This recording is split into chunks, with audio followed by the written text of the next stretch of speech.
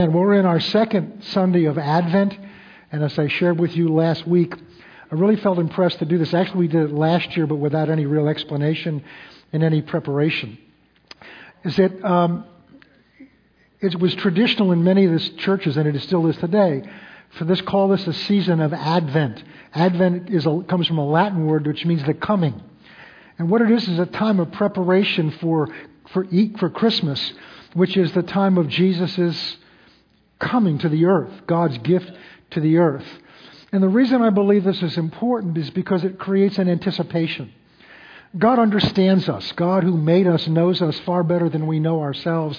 And sometimes we think we just can skip over some of the preparation things and just get right into it because we know so much.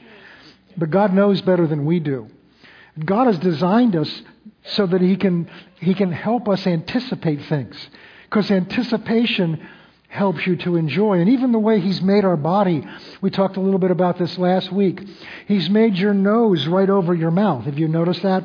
So that what goes into your mouth, you can smell. In fact, this time of year, it's very common to come into places and smell cookies baking or smell, turkey cooking, maybe at Christmas time or at Easter, or, well, not Easter, I told you, at Thanksgiving. I do know where we are at Thanksgiving, to begin to smell some of these things. And what it does is that your mouth begins to water because it's helping you anticipate what you're about to do. Well, God did that also when He was preparing to come to this earth.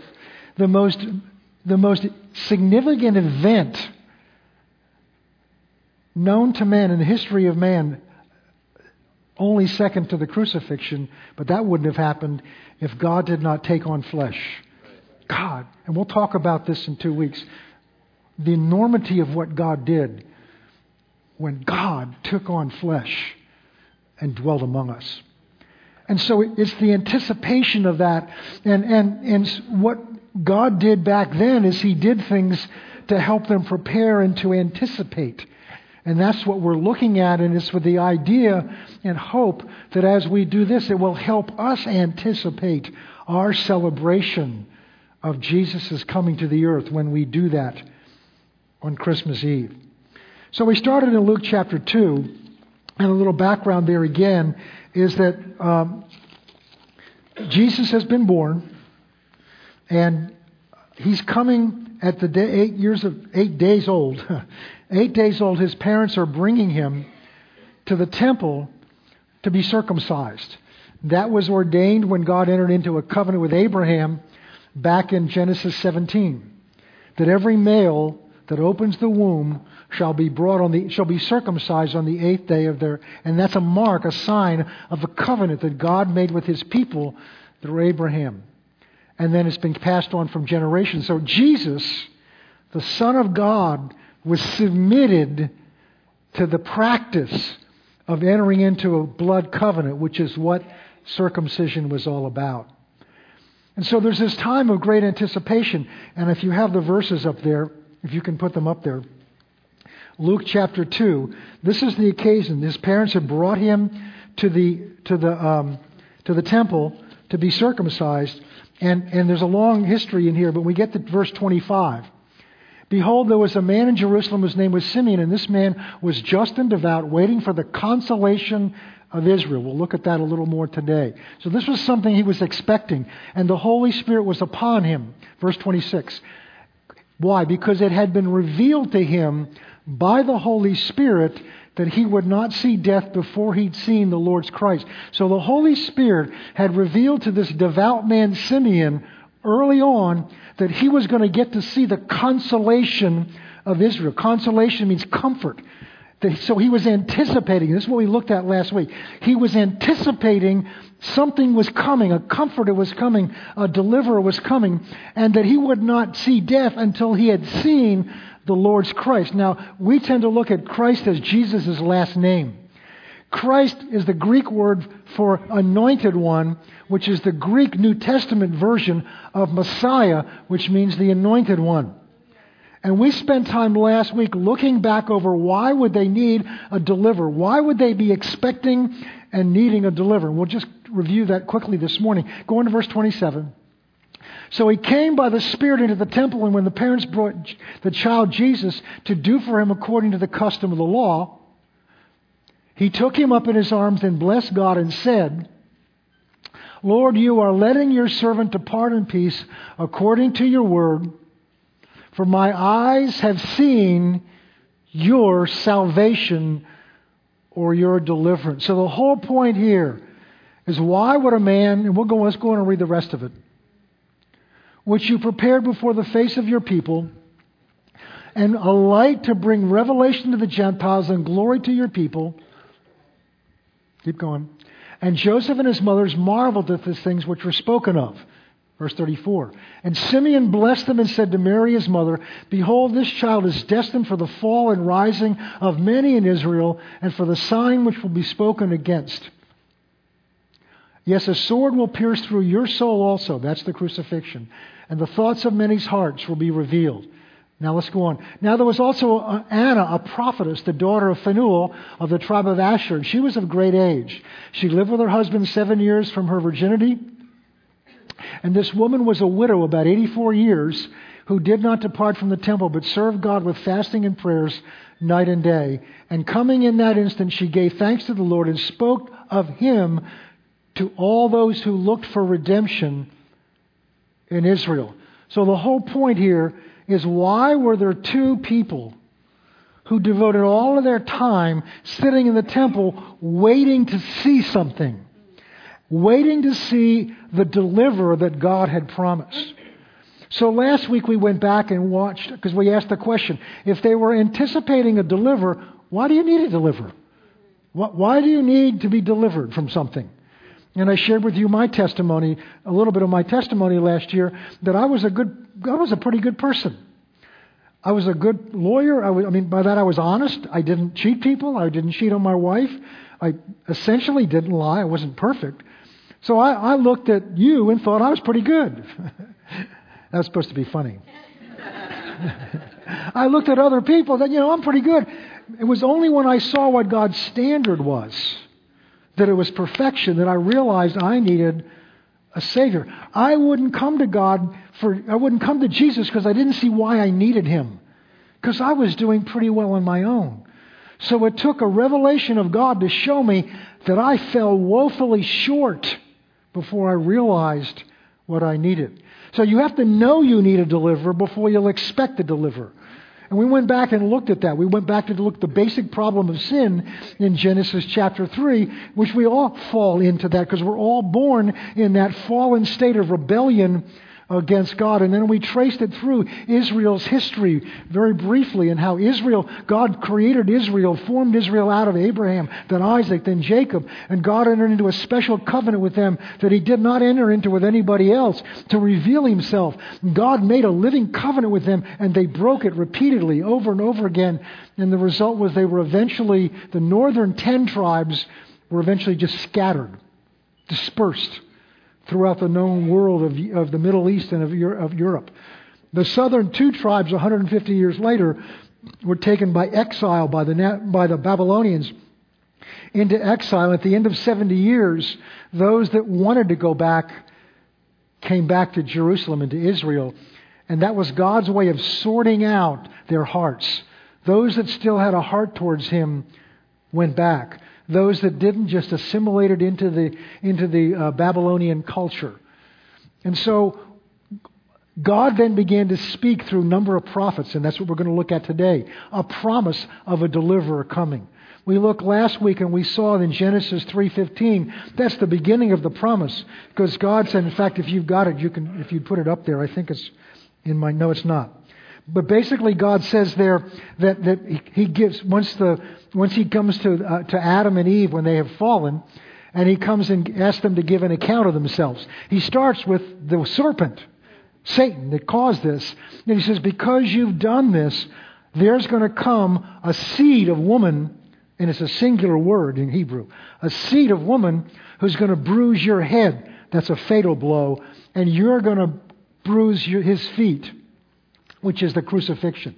So the first promise that God was sending a deliverer happened right after the fall. God was not caught unaware. He was already prepared, already had His plan in motion. And then there are some in Deuteronomy where there's a verse where it's prophesied that I'm going to raise up a prophet like Moses, like the prophet Moses. So we're going to look today at some of the promises that God gave to Israel that Simeon and that Anna and most of the others that were devout knew about. Because understand this, at the time Jesus was born, every Jewish male at the age of 12 years, which they considered an adult, had to, in order to be brought into the synagogue, had to have memorized the first 5 books of the Bible.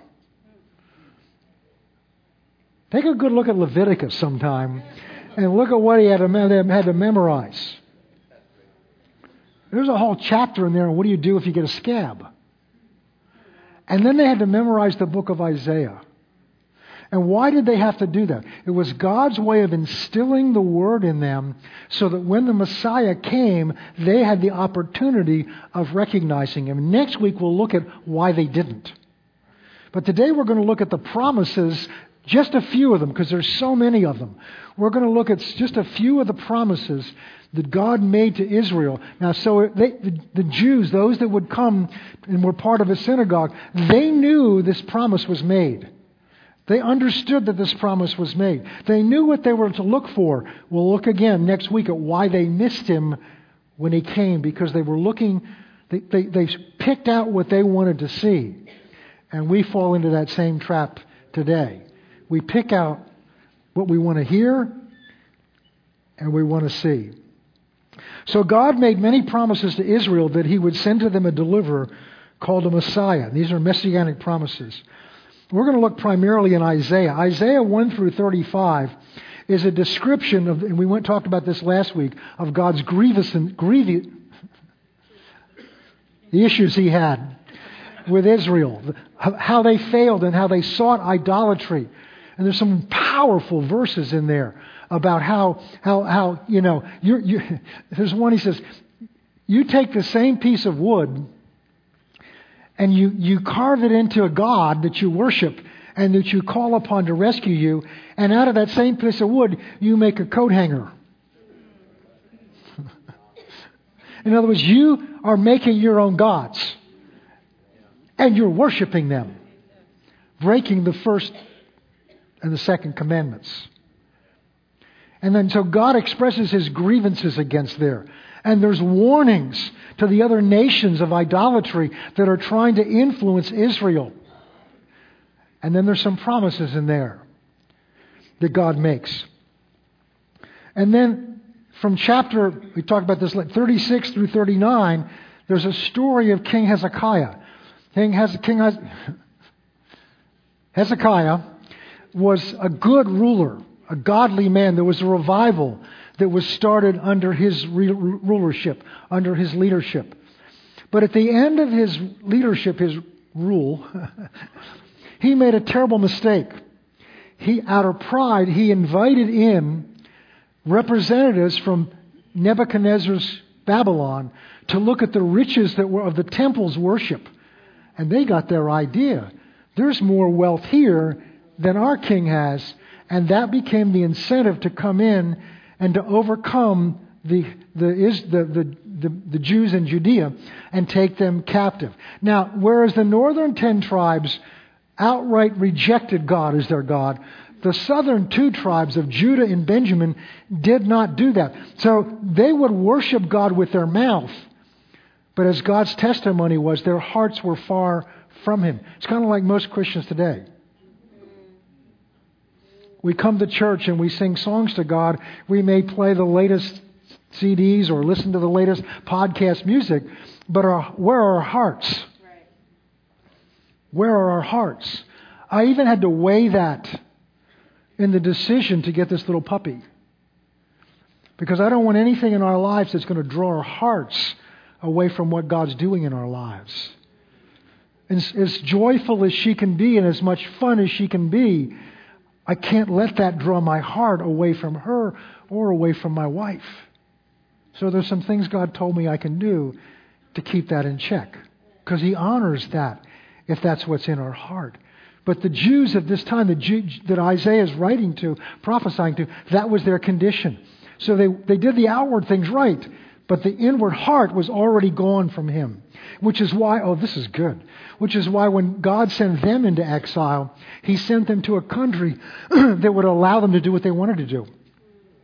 They could either continue to worship God. They let them do that in Babylon. They could continue to worship God, whereas the Assyrians who took the first 10 tribes didn't let you do that. So that when the 70 years was up, what was really in your heart would show up by where you went and what you did. And God's doing that today. God will sift His people to find out where our hearts are. And so we have an opportunity now to do our own checking of our own heart. That's why David said, test my heart and try me and see if there's any evil in my heart. If my heart has captured by anything other than you. Our heart is so important. And then, so that's why that section of chapter 36 through 39 is there. And then starting at chapter 40, some of the great messianic promises. And we're going to look at some of these this morning as we go through these. All right, again, these are only a few of these.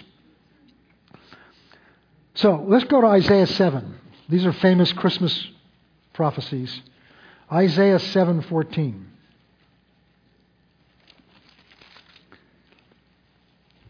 Therefore the Lord Himself will give you a sign. So God's preparing them, and this was last night and Friday night. Behold, a virgin shall conceive and bear a son. Let's stop there a second. What's God saying here? God's saying is what I'm about to do, the deliverer I'm going to send to you is going to be a supernatural. He's going to be a human being, but He's going to be divine. He's going to be supernatural. And when God does something with us, God wants to make sure that we don't get the credit and He gets the credit. Is that because God has a pride issue? No, because God understands us. That the road to God is through humility. It's not through your achievements. It's not through how good you are. It's recognizing how good He is and what you're like. In fact, God one time gave me this definition of humility. Because sometimes we think humility is to beat ourselves up. Oh, I can't ever amount to anything. I'm never going to be anything. I'm never going to be able to do anything. That's pride. Because you're basing what you can do on you and not what God can do in you and through you and for you. So when I was struggling with that at a period in time in my life, I asked God, well, then what is humility? God said humility is the sincere recognition of what I'm like and what I can do apart from Him. When I realize and discover, after 40 years of following Him, a pastor for 26 years, what a mess I am apart from Him. And if I get apart from Him, I don't care how long I've been walking with Him, I'm going south fast. And it makes me know how much I need Him every day. That wonderful, I need you every hour. I'm not going to even try to sing. I need you, precious Lord and Savior. The more you know how much you need Him, the more precious He is to you. And so God is saying, see, when God does it, so when God brought a son to Abraham to start this nation, God says, no. This is just like God. He picked people that couldn't do it. They were too old. He was 75 and she was 65. And she'd been barren her whole life. So God took an impossible situation and spoke, I'm going to form a nation out of you. Nations out of you. And so I've chosen two people that don't have it in them to do it. So they're just like you and me. After nothing happened for a while, they decided to help him out. So Sarah, recognizing she was part of the problem, says, you can have my servant, Hagar. And that was not an unknown practice at that time. So Abraham came to Hagar, and here comes a child 9 months later. And we've been living with the results ever since. And then at some point they present Ishmael to God and said, you said out of our child we would have it. And God said, no. I don't want your help. I don't want you to help me out. I need you to face how totally impotent you are to do this yourself. So then I need you to trust me that I'm going to do it through you. And God took him out and looked at the stars of the sky. He says, you can't even see a sun, and I'm looking at nations like this that are going to come forth you because I'm going to do it through you, and you're not going to contribute anything but believe me. That's all I require of you. And Romans 4 says that is the example of what we need to do to receive our salvation. So here and again, God took a virgin. God says, I'm going to send my son to this earth, but I'm going to do it. See, if God just showed up, we'll talk about this probably more in the next 2 weeks. If God just showed up, He could have just shown up. God can do what He wants to do. He could have just appeared at 30 years of age and started His ministry. But God chose to be born, conceived in a woman's womb, as this play brought out so well. Conceived in a woman's womb. But God contributed the male seed. And God wanted it known that this child that's going to come forth from this human teenage girl is going to come from me and from me alone. I took no man's help to do this. And that's a sign to you. That's the most powerful thing. That a virgin would conceive and bear a son and shall call his name Emmanuel. Emmanuel means God with us. The sign that God has come to you as your deliverer is that a virgin is going to conceive. Let's go to Isaiah 9. We're looking at prophecies. God's promise of a deliverer. Isaiah 9. Verse 6. For unto us a child is born, a son is given, and the government shall be upon his shoulders, and his name shall be called Wonderful Counselor, Mighty God, Everlasting Father, Prince of Peace. Verse 7. And of the increase of his government, his rulership, his peace, there shall be no end upon the throne of David and over his kingdom. So here God is speaking through Isaiah and said that this son that's going to become, that's born of a virgin, is going to rule. And is going to reign. And this is kind of a preview of next week. This is part of why the Jews at the time Jesus was born missed it. Because they were looking for a physical government to be established. And there will be no end upon the throne of David over his kingdom in order to establish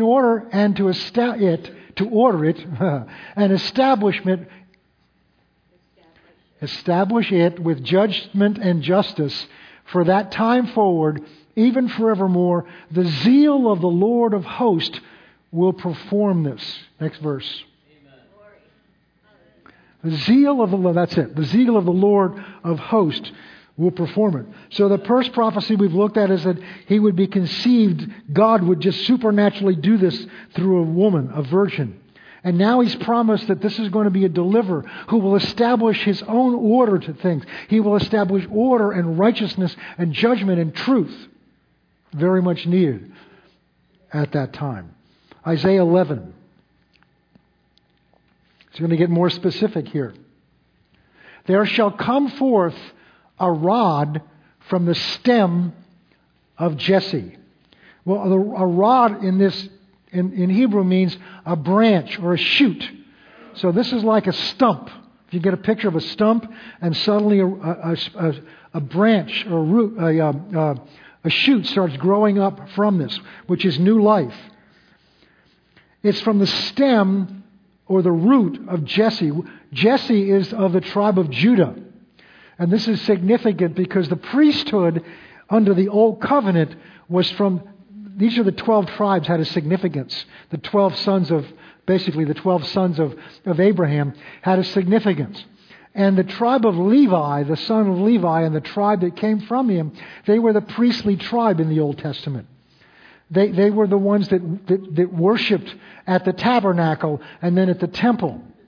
And what God is saying here is, my Son, the deliverer, when He comes, is going to be a new thing. You'll see this in Hebrews, when you go through Hebrews, because Hebrews 8 and 9 talk about this, starting actually in chapter 5. It talks about, I'm going to do a new thing, a new priesthood. This is going to come not through the tribe of Levi, but through the tribe of Judah, because Jesse was of the tribe of Judah, and Jesse was David's father. And we just saw prophecy that the Messiah would sit on the throne of David, of the house of Judah. And a branch shall grow out of his roots. Next verse. And the Spirit of the Lord shall rest upon him. God's telling them ahead of time, I'm sending a deliverer. And the deliverer being sent is going to be supernaturally born. And my Spirit is going to be upon him. My Spirit's going to, and He tells us what it is. It's a spirit of wisdom. It's a spirit of understanding. It's a spirit of counsel and of might. A spirit of knowledge and a spirit of the fear of the Lord. Stop there a second. Go back to verse 2. Very often that's used as a good way to describe the role of the Holy Spirit in you. He is God's wisdom. He is God's understanding. He's God's counsel. He's God's might or strength. He's the spirit of knowledge and of the fear or reverence or worship of the Lord. Amen. Next verse. His delight is in the fear of the Lord. Now, when you see the fear of the Lord mentioned in the Old Testament, you've got to understand something. That's referring to the awesome reverence of who God is.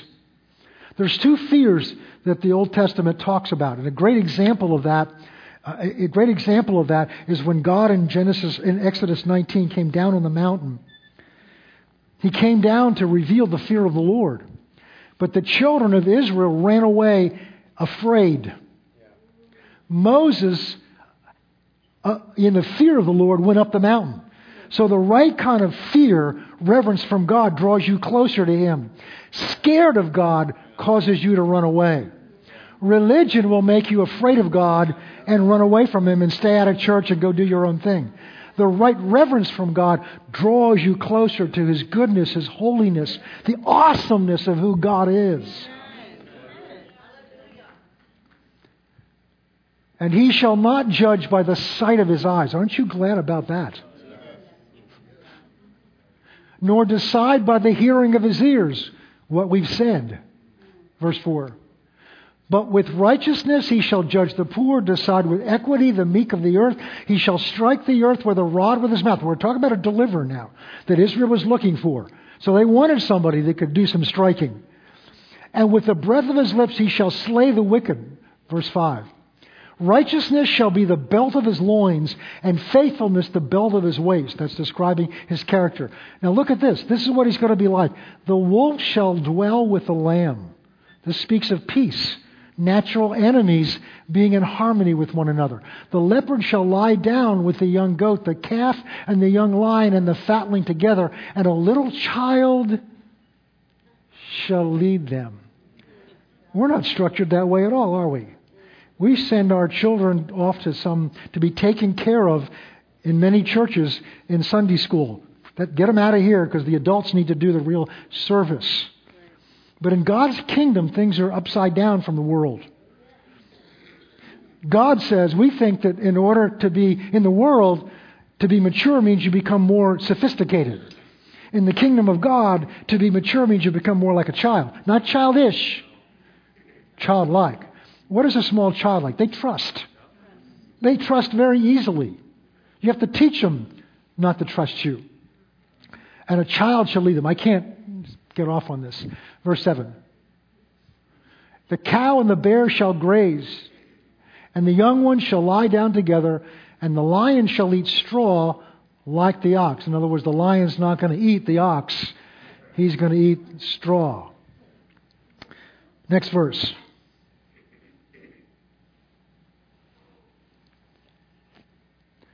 The nursing child shall play with the cobra's den. This all speaks of safety, of peace, no animosity, no anger. See, all the things that we see, everything in the world that's reflected in these things comes from selfishness. Comes from selfishness. I want what you have. So the lion's going to eat the bear, eat the ox, because the lion's hungry, and I don't care about the ox. I'm hungry, so I want to eat you. Each of these things is talking about deliverance from self, which was the root of sin in the garden. So ultimately God's promise here is, I am sending one who is going to deliver you from yourself and selfishness and from sin. I never saw that before. This is good. I need to be tired more often. And the weaned child shall put his hand in the viper's den. See what that's speaking of? It's safe because the viper, remember the viper is? That's the serpent. Nor shall they shall not hurt nor destroy in all my holy mountain, for the earth shall be full of the knowledge of the Lord as the waters cover the sea. Verse 10. And in that day there shall be a root of Jesse, that's David's father, who shall stand as a banner to my people, for then the Gentiles shall seek him. That's the age you and I are in. This is called the age of the Gentiles. When Israel has passed him over, most of them. There are some that have received him. And God's plan, read Romans 9, that opens the door for the Gentiles to come in. And God's plan is that his treating of the Gentile church will create a jealousy for the Jews. They'll say, they have something that was promised to us back in the Old Testament prophets. And his resting place shall be glorious. Keep going. Amen. It shall come to pass in that day that the Lord shall set his hand again the second time to recover the remnant of his people who are left. Now this is what they were looking for. From Assyria and Egypt and Pathros, these were all enemies that had taken captivity, had taken Jews that had been dispersed. And God's promising that through this deliverer, they're all going to come back. They're all going to come back. So you can begin to see why at the time Jesus was born, there were people looking. Is this the day? Is this possibly the child? See, they knew it was a child. Is this possibly the one? Okay, next verse. And he will set up a banner over the nations and will assemble the outcasts of Israel and gather together the dispersed of Judah from the four corners of the earth. Boy, these are comforting words to a nation that's been scattered. And the envy of Ephraim shall depart, and the adversaries of Judah shall be cut off. Ephraim shall not envy Judah, so there won't be the church is going to get along. Is what he's going to say here. The family of Abraham, of Israel, of Jacob, are going to get along, and Judah shall not harass Ephraim. But they shall fly down upon the shoulder of the Philistines from the west. He's speaking of victory here. Together they shall plunder the people of the east, and they shall lay their hand on Edom and Moab. Those were enemies. And the people of Ammon shall obey them. Verse 15. The Lord will utterly destroy the tongue of the sea of Egypt, and his mighty wind he shall shake the fist over the river, and strike it, the seven streams, and make men cross over dry shod. Verse 16. And there will become a highway for the remnant of his people, who will be left from Assyria, as was for Israel in the day that he came upon the land of Egypt. See the promise in there? The promise that there's going to come a deliverer. And he's going to deliver you from yourself and from sin and selfishness, so that there'll be no fear in the world anymore. Because you want to fear your enemies, people trying to take something from you. And the sign of that is the lion's going to lay down with the cub. And the child will be able to put her hand in a viper's nest and not be afraid, because there will be peace and security. It's an amazing promise. And then this deliverer is going to establish a rule and a reign and deliver you from the hands of your enemy. And he's going to bring everybody back that was scattered away. Their hearts and dreams, their appetite for all of this was whetted as every time they went over these prophecies. Over these prophecies. Isaiah 35.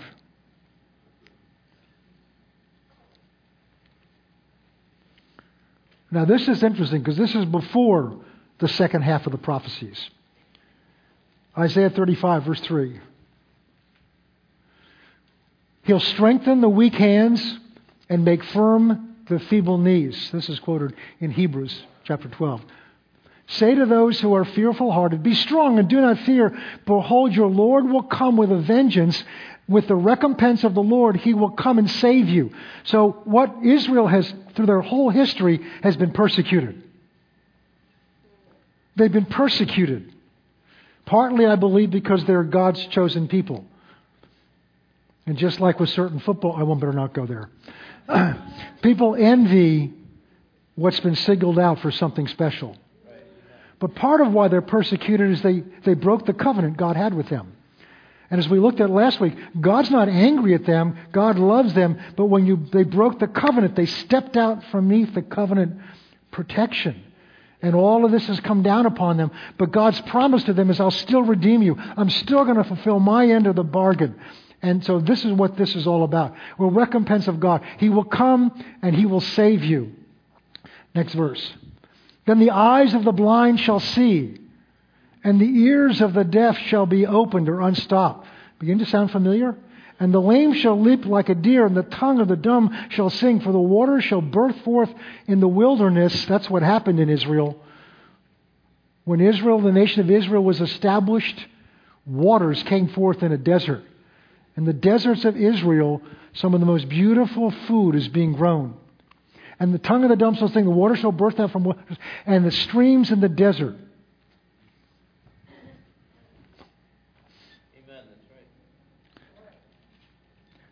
Matthew chapter 11, when John the Baptist is in prison. It's not going to be put up there. When John the Baptist was in prison, and he had already said, I must decrease and he must increase. But John's human. He's sitting in prison, not knowing what's going to happen to him. We know what happened to him. Sitting in prison waiting. All of his disciples have left him, and they're following this one they think is the Messiah. And it's John's human, and he begins to get questions in his mind. You sit alone for a while and think too much, you'll begin to question things. And so he sends one of the disciples he still had. He said, would you go just double check? I just want to make sure. I've done all of this to do what I believe I'm supposed to do to anticipate this man, the voice of one crying in the wilderness. And so he sends one of his disciples to Jesus to ask him just to make sure. I just want to make sure, are you really the one? Because if you're the one, I did it. But if you're not the one, I did all of this and I was wrong. Now what's amazing there is Jesus' way of comforting John was to quote these verses to him. Because what these verses say, because Jesus said, I've been doing that. I've been opening the eyes of the blind. I've been opening the deaf ears. In other words, I've been doing what this prophecy says the Messiah would do. Amen. Notice what He didn't do. He didn't say, now go tell John I'm proud of him. Go tell John he did a great job. I know it's hard. And I'm going to come and visit him in prison. It's going to be okay. And I'm just so proud of him. Jesus didn't do that.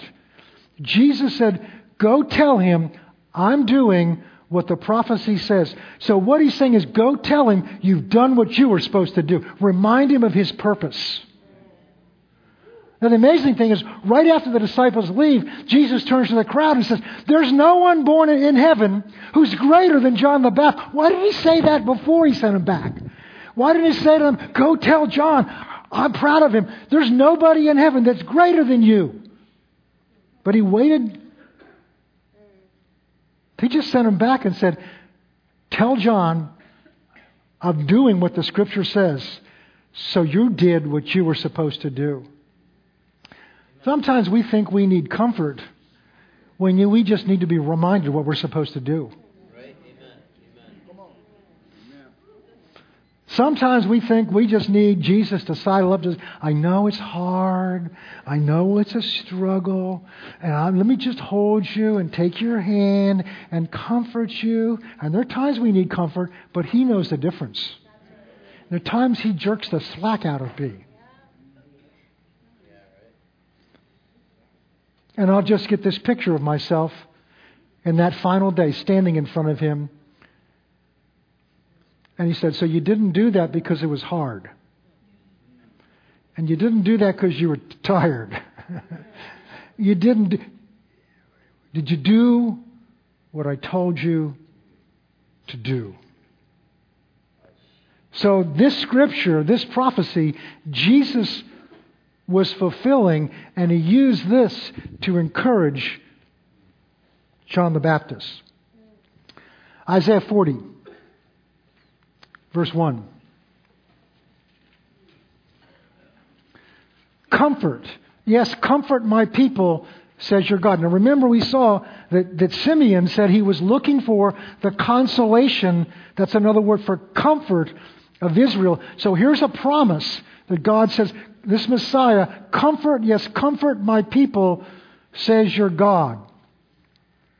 Speak comfort to Israel. This is God speaking to Isaiah. Cry out to her that her warfare is ended, that her iniquity is pardoned, for she has received from the Lord's hand double for all her sins. Verse 3. The voice of one crying in the wilderness. Remember, that's who John the Baptist is.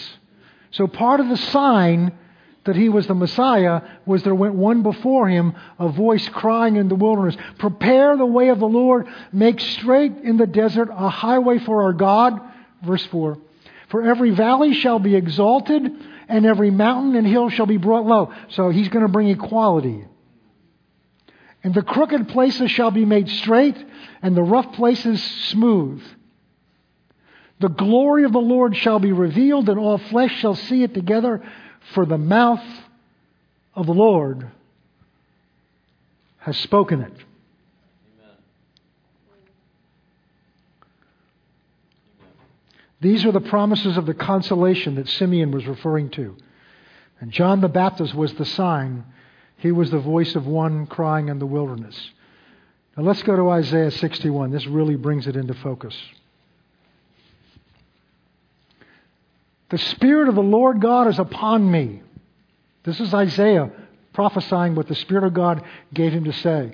The Spirit of the Lord God is upon me because the Lord has anointed me to preach the good tidings to the poor. Let's stop there a second. Has it ever occurred to you how Jesus found out who he was? So I grew up in church, I just think Jesus knew everything. Because he's God's son, so when he came out of the womb, he knew everything. That's not what the Bible says. There are several places where the Bible says the young child grew in wisdom and understanding. If you know everything, you don't grow in it. God the Father doesn't grow in wisdom and understanding. And God the Son, until he was born as a child, didn't grow in wisdom and understanding. But God, who became flesh as a baby, had to grow in wisdom and understanding. And how did he do that? The same way you and I grow in wisdom and understanding. It's by reading and meditating on the Scriptures. He saw who he was by reading the Scriptures that described who he was. And whereas everybody else read it, said that's nice, when he read it, there was a witness inside of him. That's me. And this must have been a growing awareness. That's me. That's me. When it says the Spirit of the Lord God is upon, that's me. For he's anointed me to preach the good tidings to the poor. He sent me to heal the brokenhearted, to proclaim liberty to the captives, and the opening of the prison to those who are bound. To proclaim the acceptable year of the Lord, the day of... Let's stop there a second.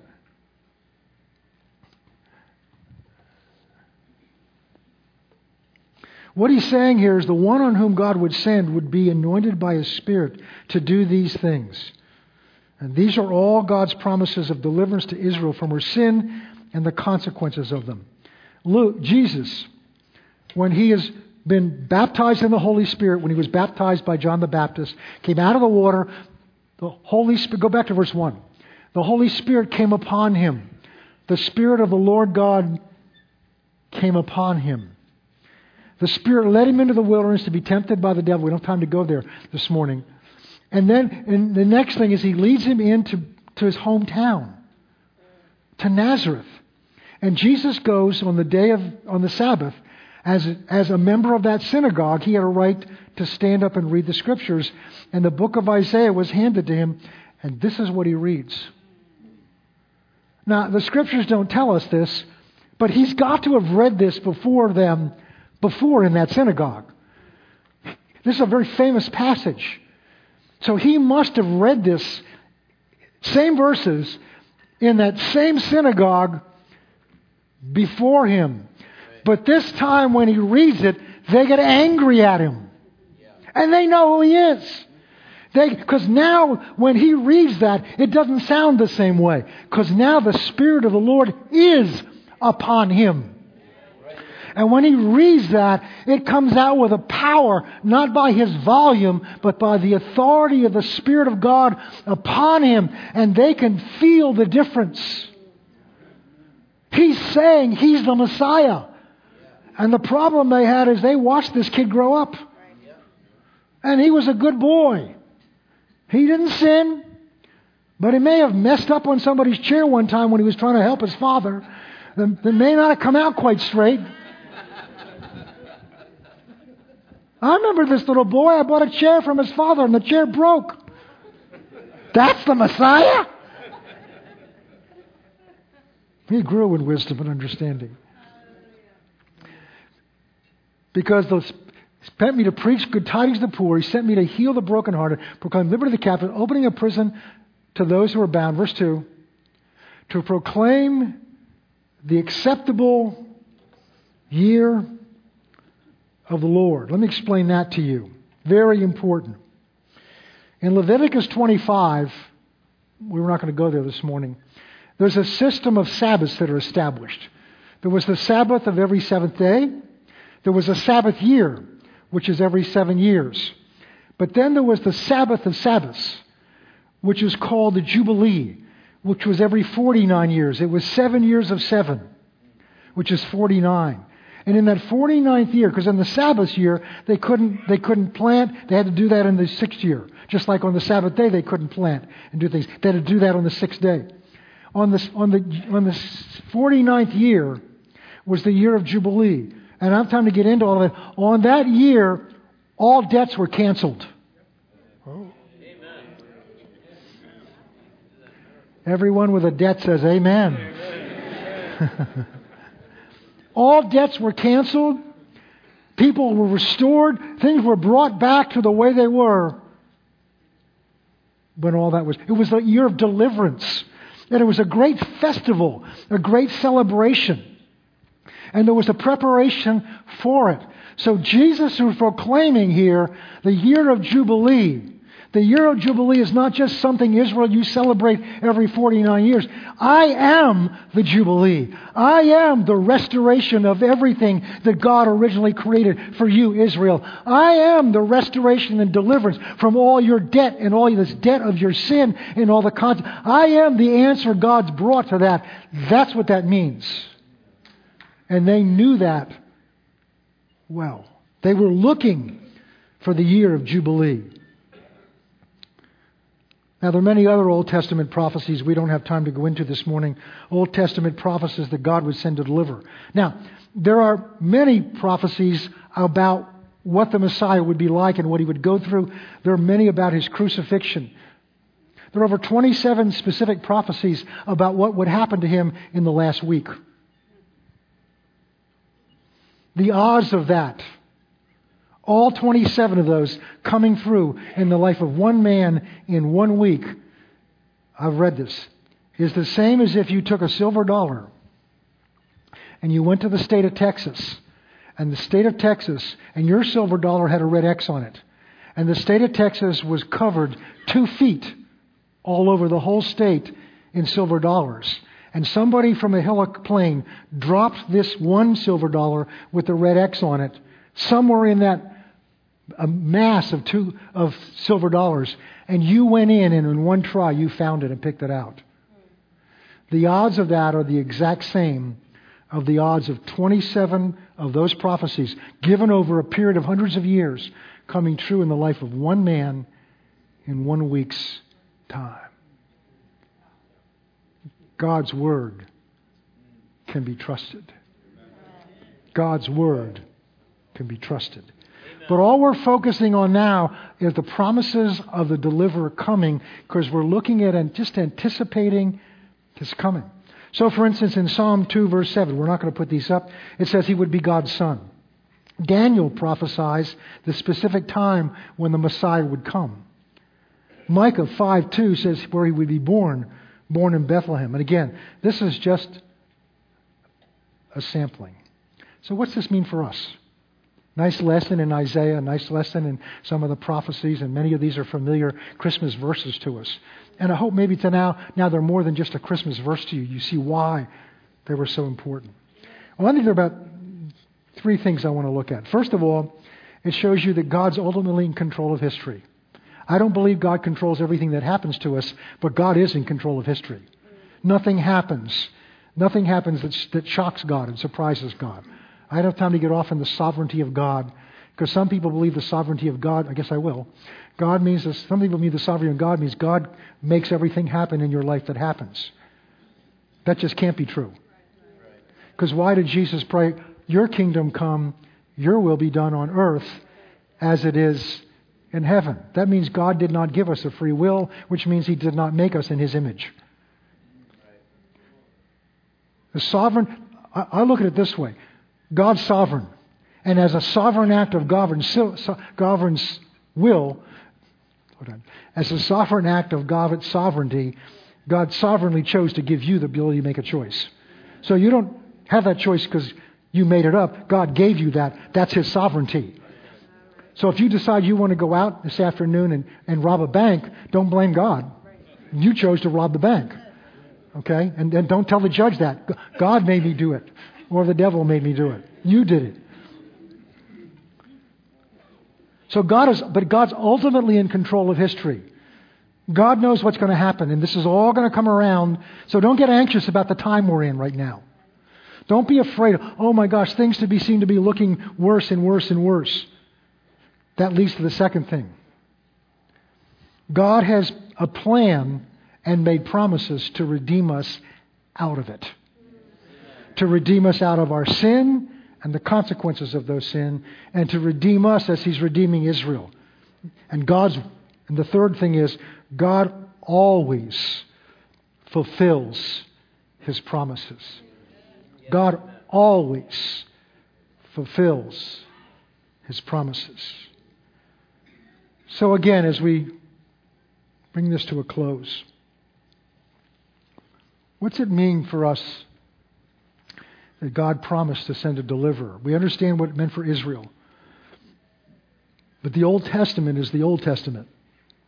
The Old Testament sets the foundation for and the anticipation of what God did in the New Testament. And it's all summed up, really, in 3 verses. John 3:16. For God so loved the world that he gave as a deliverer his only begotten Son. See, nothing else would do. God didn't send an archangel down. God didn't look out and say, look, I'd like to save my son. I don't want him to have to go through this, so I'm going to send Gabriel. Or I'm going to send Michael, the warring angel. I'm going to send them, and they can do the job. No, God withheld nothing that was needed. An angel dying for you or me wouldn't do it. You know why? Because angels can't die. You know, one of the reasons God had to become a human being is because God can't die. So he had to become a human being because it's only by the death of a human being that we could be redeemed out of our death. He had I'm getting ahead of myself for next week. He had to fully take our place, or it would not have worked. Because he so loved the world, notice it's not the church. There was no church. For God so loved the world, that nasty boss you have, unless you work here.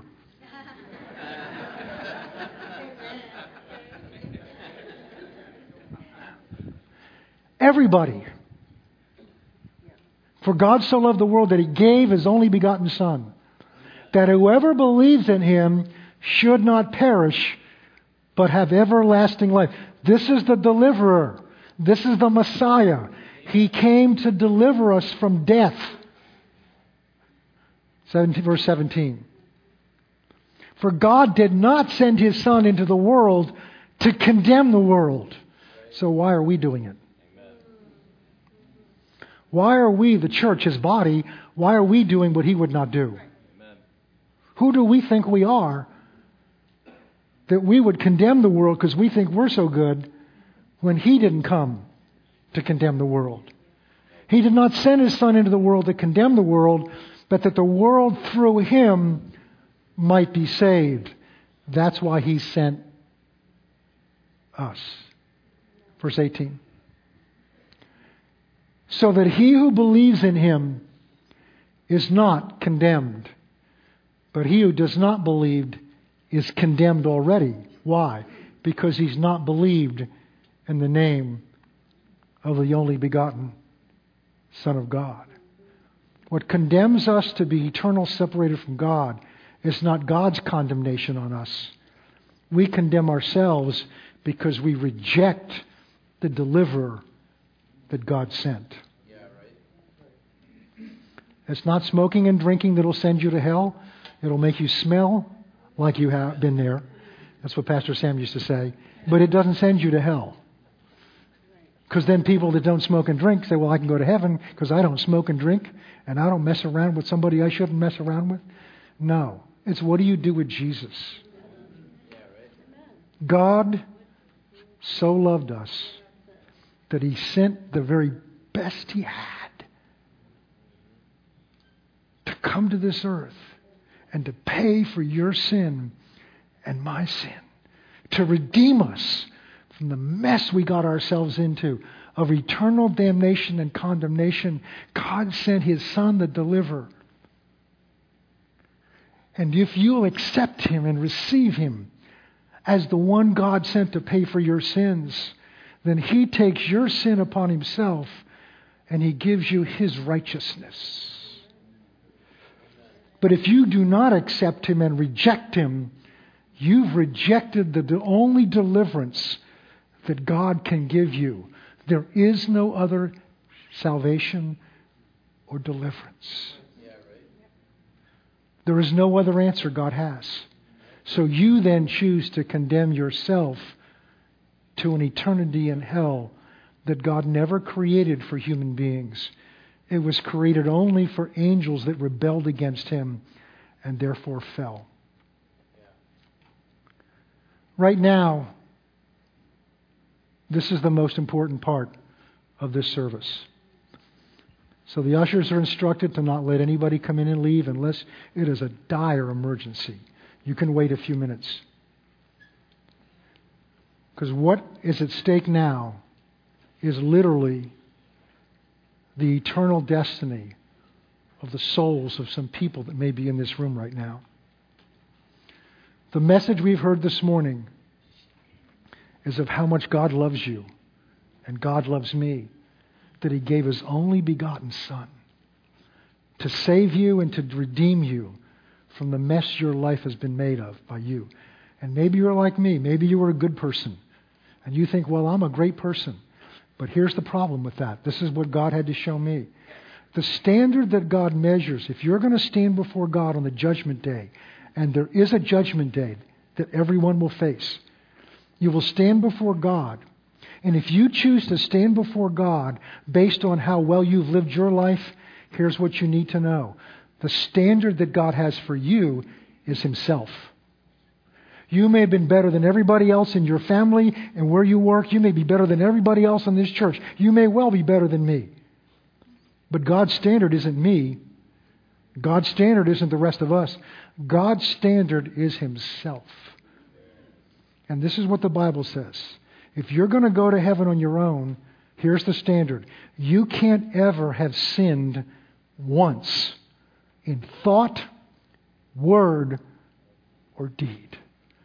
And when I saw that, for the first time I realized I can't measure up that high. I need someone to save me. And when I heard my own words, I realized now I needed Jesus. Because Jesus is the only one that's lived up to that standard. And He willingly trades places with you. So that when you stand before God, if you've received Christ, You stand before God in Christ, in His righteousness, in what He did and not what you did. That's the best way I can explain it. It's now up to you.